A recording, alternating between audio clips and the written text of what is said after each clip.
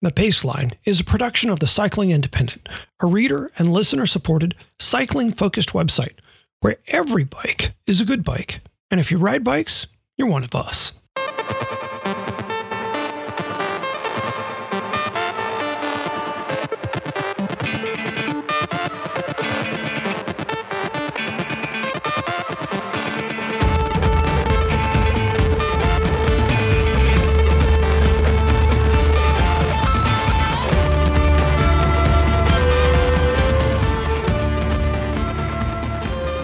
From the Cycling Independent, this is The Paceline, the podcast on two wheels.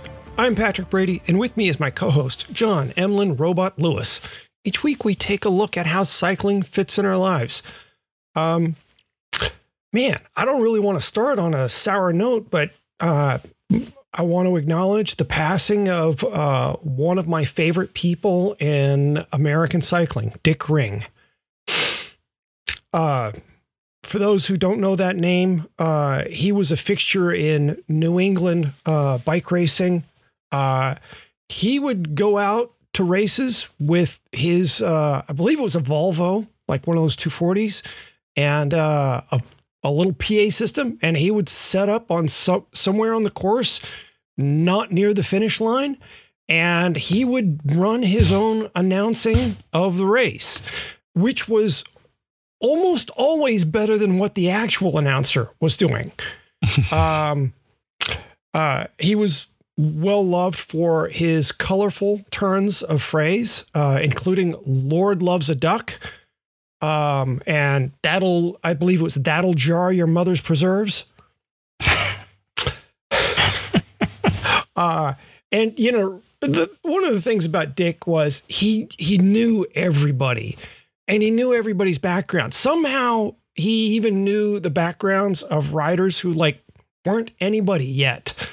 And then he would give them nicknames like the Postman. He was really, really something. Dude had just the biggest heart. And periodically he'd have preems for riders on, the opposite side of the course from where the start finish was.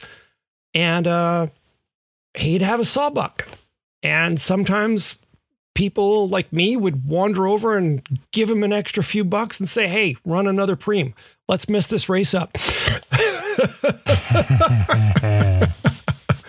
I interviewed him once for Bicycle Guide magazine back in the day, and I think I need to go dig that piece up and shoot a photo of it and post that. Yeah.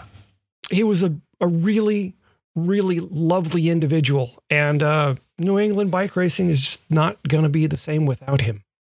Yeah. Okay. Sour note over. What are you pulling on today, John? Oh, I'm just going to be sour about some stuff. Today, I want to talk about cardiovascular competitions, like bike racing, for example, and think a little bit about where they're going. If you pay attention to these sorts of things, there's a new advancement in training that may have come across your radar called CLM, or continuous lactate monitoring. That sounds like a party. Yeah. If you've watched training videos for elite athletes, sometimes you'll see someone come over and prick their earlobe or maybe a fingertip and just take a dab of blood. Mm-hmm. And what they're doing is they're measuring blood lactate. Yeah. Given the athlete, where the athlete is in their training, to try to get some clues about how fatigued they are. Mm-hmm. So by tracking blood lactate in real time, athletes are able to kind of absolutely optimize their trainings. There's no more overtraining. There's no more undertraining. Just perfectly prepared racers turned out of a data mold. Oh, joy. Currently, CLMs are banned for in-race use. But at that point, this cake is already frosted. You know what I mean? And how unlikely do you think it is that someone develops a subcutaneous CLM or other way around these rules? This just feels to me, for some people, this is going to be innocuous. They're like, oh, it's another training tool. Mm-hmm. Well, it's not just another training tool. And really, there's a cumulative thing going on here, because we add this to power meters, which racers use in race, which tells teams how hard their racers are working, and more importantly, how long they can continue to work before they lose power. And we've already seen teams in the Tour de France, for example, riding calmly at the front at a prescribed power output because they know at that wattage they'll reel in the breakaway and dominate the stage. Add in blood doping, because why not? And we don't know how or how much riders are still engaging in this little bit of biological subterfuge, but where there's a will, there's a way, right? So in total, we're optimizing our training biochemically. We're monitoring our blood and the chemical traces of fatigue in it in real time. Then we're tracing our power output live to measure against what other riders are doing. And then we're altering blood, maybe only in subtle ways, to make it carry more oxygen. But wait, you say, there's still the matter of in-race tactics. And that's the most important part, right? Cycling's a team sport. But actually, we let in race radio years ago, so riders don't really get caught by surprise much anymore. They get live updates of what's happening around them, so mostly they don't have to pay that much attention. Are tactics still a factor? Yeah, they are. But if you can optimize each rider in advance and monitor them during the race for power output, then tactics become less and less important. Given the pace of technology and the money involved in winning or losing these big races, I can only conclude we're heading for a future where a pack of athletes actually convene at a lab instead of a start line.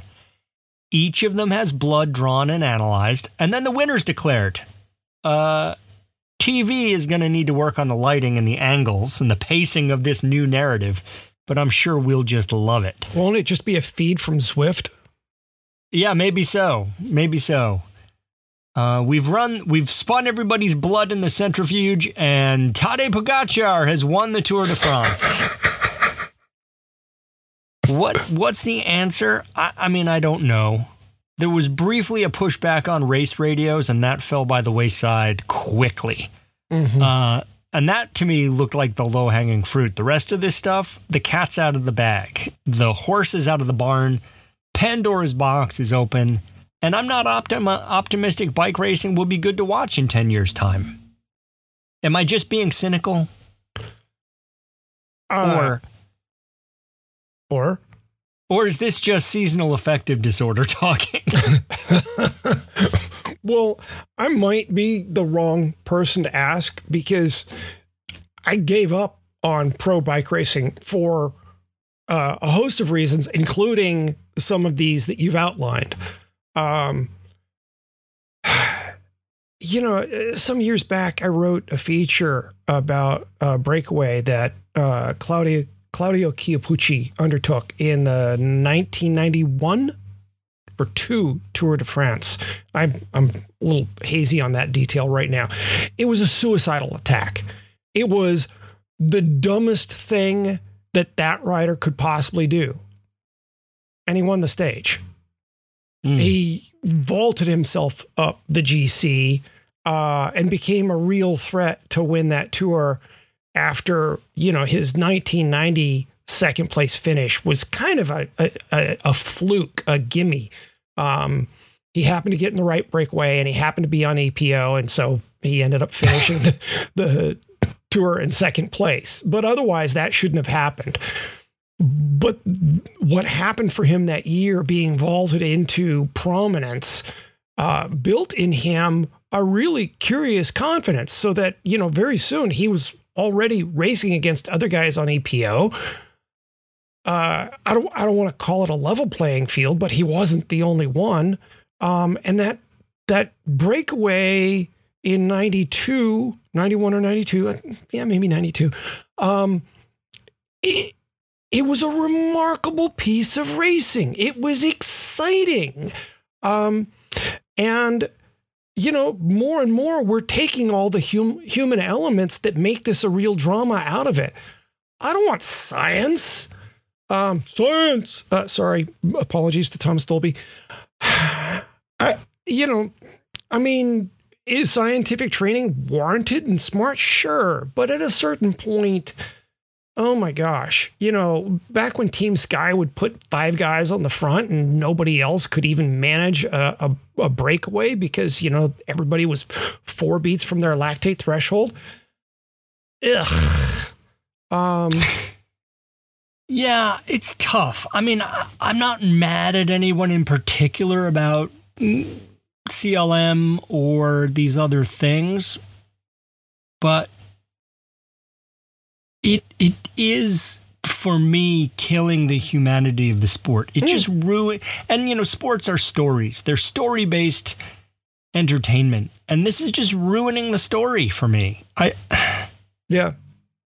I have to grant something here that I can only pull out because I've been in the sport so flippin' long that I remember things that most of us would rightly have forgotten by now, which is that in the late 1980s, Lon Haldeman and Pete Penziers were racing a tandem in the Race Across America. Mm-hmm.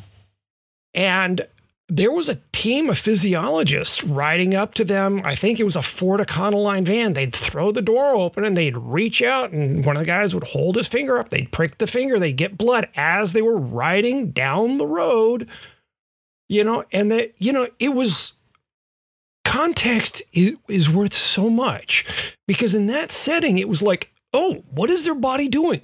We didn't have nearly as many ways to really measure what riders were doing out on the race course. And since they weren't, in a pack of 120 guys doing laps in a criterium, a big Ford Econoline van could drive up and somebody could hold their finger out and they could draw blood. It was a kind of a fascinating, brave new world of, data collection on what an elite cyclist is. I found that fascinating, but this is something other. Yeah. It's as if we can't help ourselves, and I understand why we can't. It's a competition, but it's so abstracted from the competition at this point. This isn't about people on bikes racing each other. This is about what you do at the beginning of February. Yeah. When you're thousands of miles from where the start line is. And right, this is, I guess, this is why I can't say I'm mad about it. This is what training is. We've been trying to design better training plans forever and ever and ever. And why is this suddenly crossing a line? And for me, I mean, I get it. I get it. At what point, we probably blew past the line in the blood doping era. No, really? And this is just, well, you brought it up. You brought up EPO earlier and how everyone was on it at the time. And it occurred to me only recently. So Johan Brunel, who was director of the U.S. Postal, he was sort of the emperor to Lance Armstrong's Darth Vader. Well put, yes. He wrote a book called We Might As Well Win. Oh, God, yeah. And it only occurred to me recently that that is a truncated version of the title. The full title is probably, and I bet he knew this, Everyone in the Peloton is Doping, comma, We Might As Well Win. Oh, John, I think you've uttered a profound truth with that. I think the Brunel's admission is right there in the title. We might as well win. You are exactly right, sir. You are exactly right. When doping was all kind of a gentleman's agreement, we're not doing this, but we're doing this. I could live with it. When I first found out how rife doping was, I was shocked to my core. Naive little Memphis growing up, in the buckle of the Bible Belt, me who thought that, cigarette smoking was sign of moral decay. It took me a little while to wrap my head around it, but once I did, it was like, oh, okay, now I get it. And then it became something very other. Once you start tapping other people's phones, it's like, oh my God. And the thing for me is, we Americans love to venerate Greg LeMond's 1989 win in the Tour de France because he really shouldn't have won that one for a whole host of reasons. Mm-hmm. One of the really fascinating things about that year's race was that other than Eddie Plancart, I think there was only one other guy on his team who was worth 2 quarters and a milkshake. Most of those guys were barely strong enough to be at that race. I want to say he finished with 6 members of his team. The team was pretty shelled by the end. You might even say he was carrying his team on his way, whereas Laurent Fignon had the System U team, which was just powerhouse. Right. That era's Sky without all the science. Right. Back then, racing had a lot of heart. And good Lord, I don't want to be Mr. Back in the good old days. But I don't see the heart now the way I did then. And that aspect of the drama is why I've just tuned out. Well, let me rearrange what you just said. Okay. I think that at some point, cycling lost track of who its customers were and what they want. Uh-huh. Mm-hmm. The customers of pro cycling didn't want to watch blood-doped athletes with eating disorders ride exactly how a guy in a car told them to based on what a power meter said. Mm-hmm. Yeah. And so as the racing has gotten less heart over time, it's not about like wishing it was like it was in the olden days. We do wish it was like it was in the olden days. I mean, whatever. They were drinking and doing. Everyone in cycling has always been cheating. It's a brutally hard thing, and people do what they can do to make it easier. So I don't want to get too stuck on the moral thing, but I just want to think about this as a function of business and customer. Mm-hmm. As a person who buys professional cycling, and I still do, I watch, I'm just not convinced that the folks behind the counter know what I want to buy from them. Because when they go away to figure out what they're going to sell me this next year, they keep coming up with the wrong thing or a more wrong thing. Mm-hmm. Mm-hmm. And it's getting to the point, it's like the Monty Python cheese shop where I say, how about some Stilton? Nope. Like, no matter what I seem to ask for, they look under the counter and they don't have it. Right. Right. So, yeah. It does strike me as a dilemma. And add to that the fact that every time there's another doping scandal, the sponsors go, oh man, I don't need to be associated with this. Right. So, the problem at some level is that, people see the potential of a lot of dollars and they will do whatever they can get away with to try to secure as many of those dollars as possible. And that's kind of fundamentally human. It requires a certain departure from one's moral compass.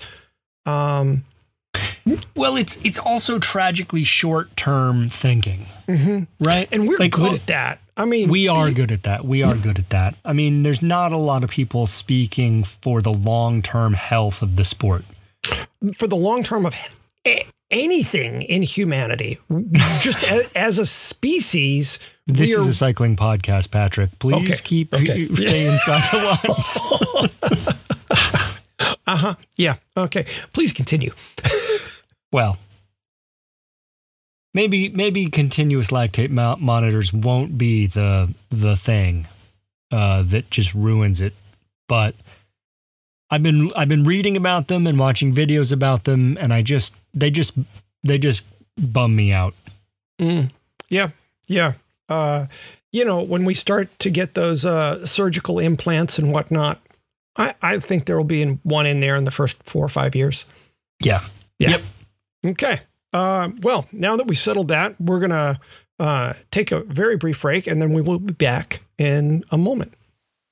Hi, it's John. I hope you're enjoying the podcast and that you find something you like to read regularly on the Cycling Independent. Increasingly, cycling media is either dominated by clickbait, listicles, banner ads, and cross-marketing campaigns, or it's out of business. We're trying to buck that trend by being a reader and listener-supported site. That's where we gain our independence from a model that's just not working very well. So if you can, please consider our $3 subscription. It's a cup of coffee. It's a beer. It's an amount you can part with. There are $5 and $10 subscriptions too. If you're more enthusiastic about what we do or more financially secure, have a look at those. But $3 takes us an awfully long way. The point is, we need your support to keep doing what we do. Thanks for considering it.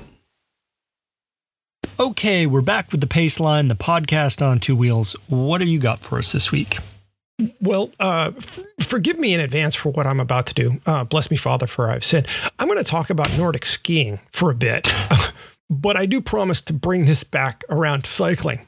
They will be continuously monitoring the lactate of Nordic skiers also, but please continue. Yeah. Yeah, fair. Didn't mean to get my pull on your pull. Go on. So last weekend, I went skate skiing for the first time in 28 years. I actually had to do math to figure that out. I'm sort of shocked that much time has passed, considering how much I loved the sport back when I used to do it like all winter long. Because my girlfriend Jennifer lives in Seattle, where things like snow actually happen in the winter, unlike Northern California, or at least my slice of it. I joined her and some of her friends at a Nordic area up near Snoqualmie Pass last Sunday. This is where I dine on a bit of crow here. I'm going to just admit that she had suggested this last winter, and I demurred. I feared that I no longer had the arm and back strength to capably execute the skating movement. This winter, I got a little bit smarter and I realized just how much I missed this form of skiing. It is by far my favorite. And even if I flailed, which I figured I was destined to do, I wanted to be out there. This is in part due to my belief about what constitutes a good partner. I didn't want to separate her from her friends who were going skiing. And so the best thing to do is for me to join them. And it's not like they were there to judge me, so I could flail away and it would be fine, right? Absolutely. They'd probably even be encouraging. Well, as a matter of fact, yeah, they were all lovely.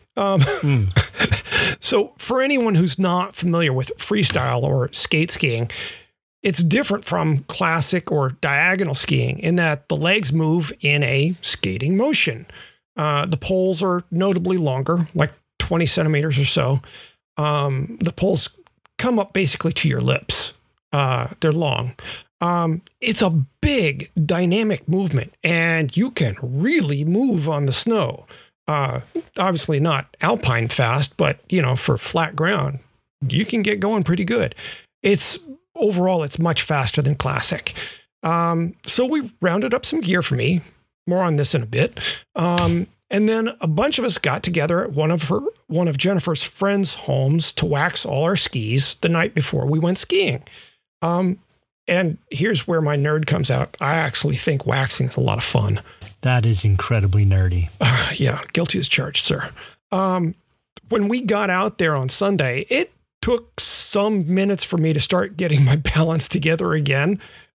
which is to say I got both feet clipped in and then promptly fell over. Yep. Like within 30 seconds. But it did start coming back. Also, I found that, amaze, I did have the strength to fully execute a proper skating motion. My skating, that is the leg movement, was pretty good in that I wasn't constantly standing on the tails of my own skis. And my pole plants and the movement of my arms, my completion through to the end of the stroke, man, it was still there. It came right back. I was amazed. Well, that's not even it. I was shocked. Yeah. It is the most natural, unnatural movement. I have done it. And I will say that when you're not doing it well, actually, when you're doing it well, it's exhausting. And when you're not doing it well. Yeah. Yeah.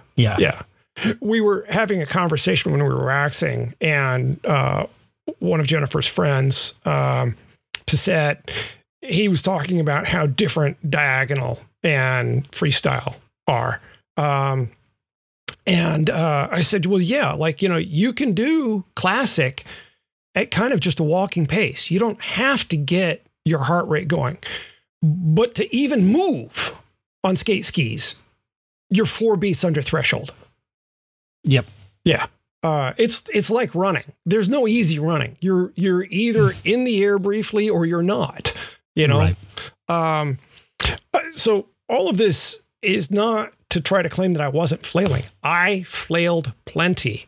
And it turns out the snow where we were was much softer than the New England boilerplate that my muscle memory conjured.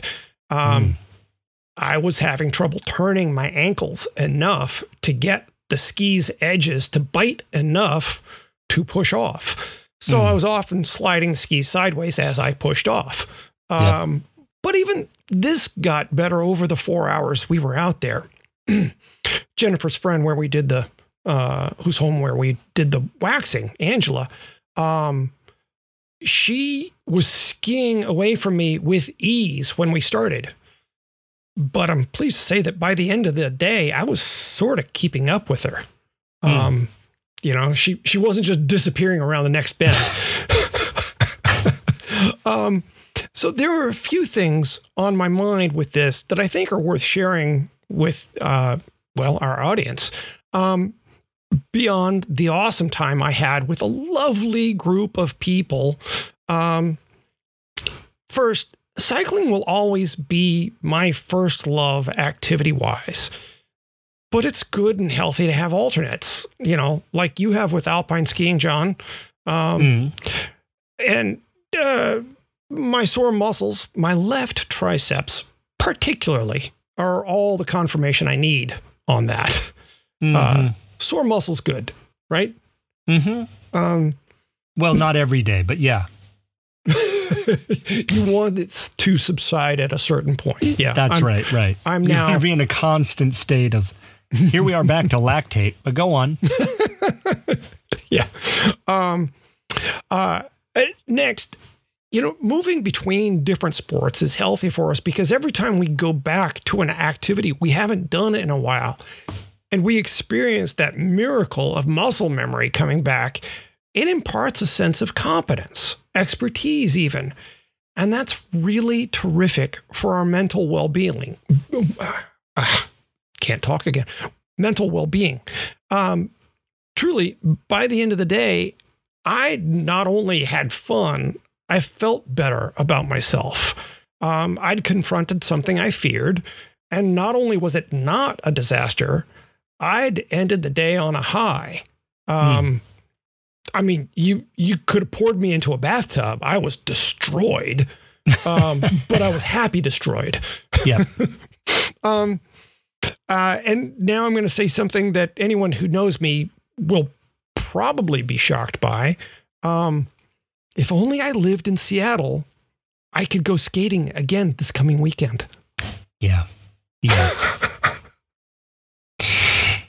Yeah. It is difficult to maintain competence in multiple sports. Mm-hmm. Yeah. And so what I have found, I haven't always lived this way, but what I've found is that it's really best to accept incompetence and still do the other thing. Mm-hmm. Mm-hmm. I learned to downhill ski when I was, 45. And being perched on the bunny slope with all the good skiers, like getting on the lift 20 feet away, watching me flail, it was really, really painful because my stupid ego told me I should just be good at things because I should just be good at things. Right. And everything in my being was like, stop doing this because you're bad at it. which is like the curse of age, right? When you're 9 years old, you're like, yeah, of course I'm bad at it. I just started. But, it's funny how you set two simultaneous traps for yourself. One, I need to just quit now. The other is, I ought to be awesome. Yes. There's not the seemingly obvious, but obviously not, answer of, well, here's I am. Let's go learn this thing. Yeah, I actually think the best approach for me, the best mentality for me isn't let's go learn this thing, let's get good at it, or to be embarrassed, or to be whatever. My best mentality is it's only my job to observe what happens here. You're treating yourself as a member of your personal audience.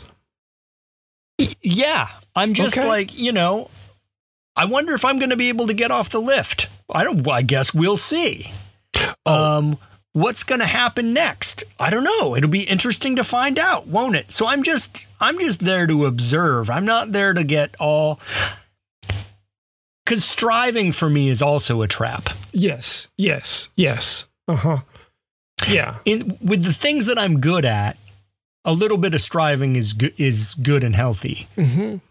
But again, my ego wants me to skip right to the end of every process. Like, just practice so hard, or just try so hard, or just concentrate so hard that you manifest your own expertise at a thing. Mm-hmm. Mm-hmm. It's insanity. Yeah. That reminds me, and I actually talked about this on Sunday. So, years and years ago, I was not only an enthusiastic skate skier, I was a PSIA level 2 skating instructor. Right. And so I spent, 3 winters teaching the hell out of skating. And every now and then there would be a school group that would come through and I'd get recruited to go out on classic skis, with a bunch of 9-year-olds. And invariably one of those kids was terrified. And for me, I always liked taking the worst, most frightened skiers and, just like, give me these 4 kids, you go off with the rest. I'll take care of them. And the first thing I would say to them before anything else happened, any pointing the making an A and, snow plowing and all that, before any of that stuff, I'd tell them, look, all we have to do is have fun. Okay. That's all I'm here to do. We're on snow. You're not in school. All we have to do is have a good time. We don't have to do anything else. And if at some point you're frightened, we're not going to do the thing that you're frightened of. We're just going to have fun. And I remain immensely proud of the progress I made with kids. And every now and then an adult, because there was occasionally a teacher who was like, wah! Right. And, I'm fond of saying in my everyday life, we will know more soon. Yeah. So, I'm not sure. I'm not going to brag or something that, I adopted that, but I figured, how bad can this be? I'm going to go out and have some fun.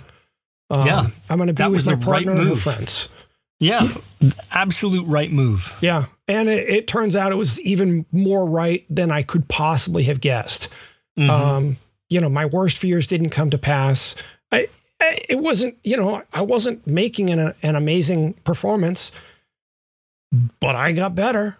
Sure. And I can't wait to get out there again. And, next time I'm back on a bike, there will be that, oh yeah, this is a different movement. And that switching between different sports as the seasons progress, that was something that served me well in the past. And I'm sort of sorry that I'm not doing that to the degree I used to. Yeah. I think it's key. In fact, tomorrow's TCI Friday will address that a little bit. Ooh. But yeah, it's hard to stay open. The older you get, the more set in your ways, the more you think you know what you need to do. But sometimes you got to get on the pogo stick. That's just what you have to do. Yeah. Well, yeah, I'll be back up there soon, and hopefully the snow will still be awesome and fun. Yeah, I'm excited. Make plans. Yeah. Alrighty. How about some Paceline picks? Sure. So my pick today is the Swerve Soft Shell Regular Trousers. These are micro fleece lined riding pants for cold weather. Ooh. They are really warm. They have some stretch, so they're good for all kinds of vigorous activities. They're highly water resistant. If you're into fat biking or winter mountain biking of any sort, they're good, but also hiking or grocery shopping, if that's what you're into.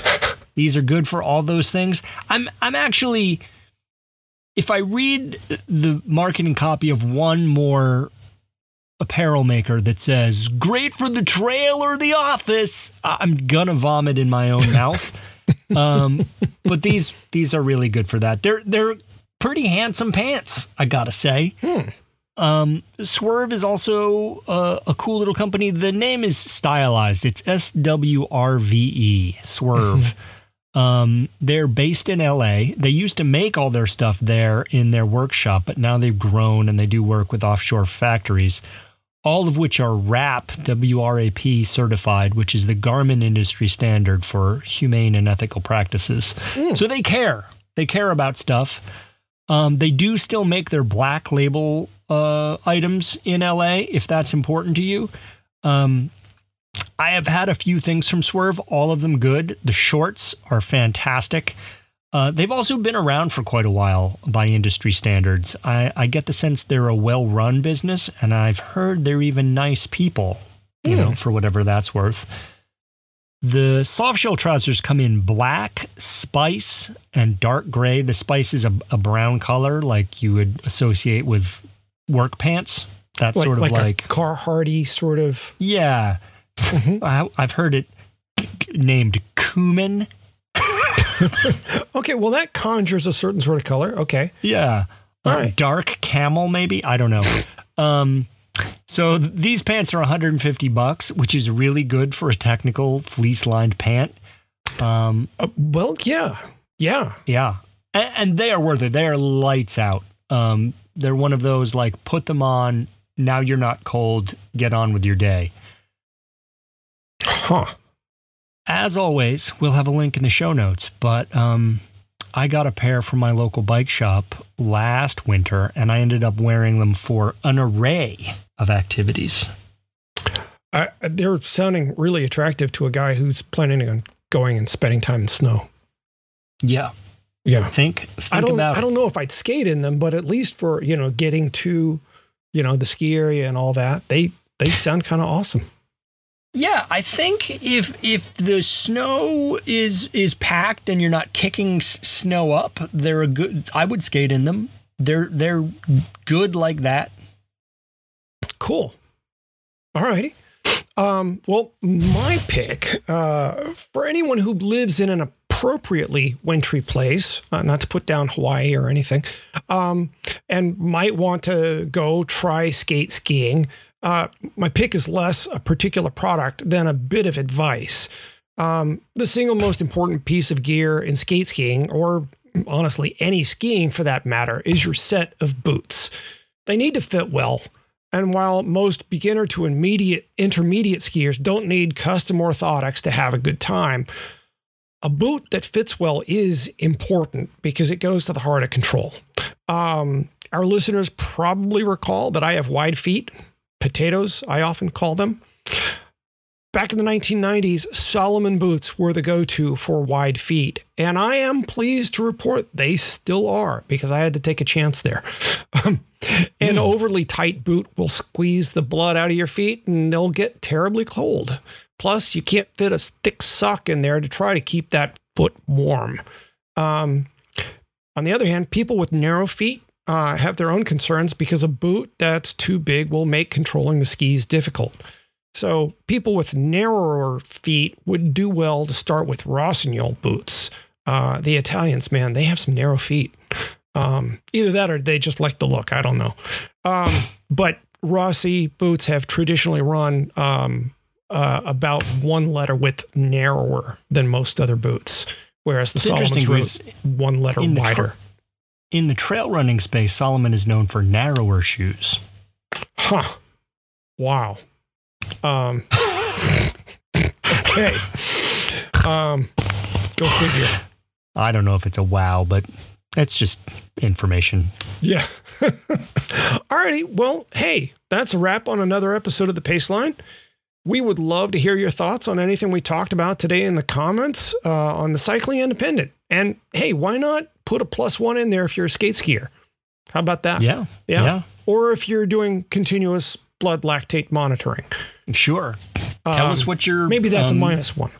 Well, your millimoles per liter. I don't know what the measure is, but put it in there. Yeah. And when you stop by, hey, consider subscribing. We did have some problems with our subscriptions recently, and we have now fixed those with the help of a very smart coder. She's a lovely, hardworking person. So she saved our butts. But yeah, when you're there, we have $3, $5, and $10 options, as well as a tip jar for those who just want to do a one and done. Your dollars do go directly into this podcast, as well as our other productions like Revolting and our freelance contributors, like John Rozelle, Johnny Raz. Alrighty. Yeah, we do need your help to keep doing what we do. Thank you. Until next week, I'm Patrick Brady with John Lewis. Thanks for listening to The Paceline.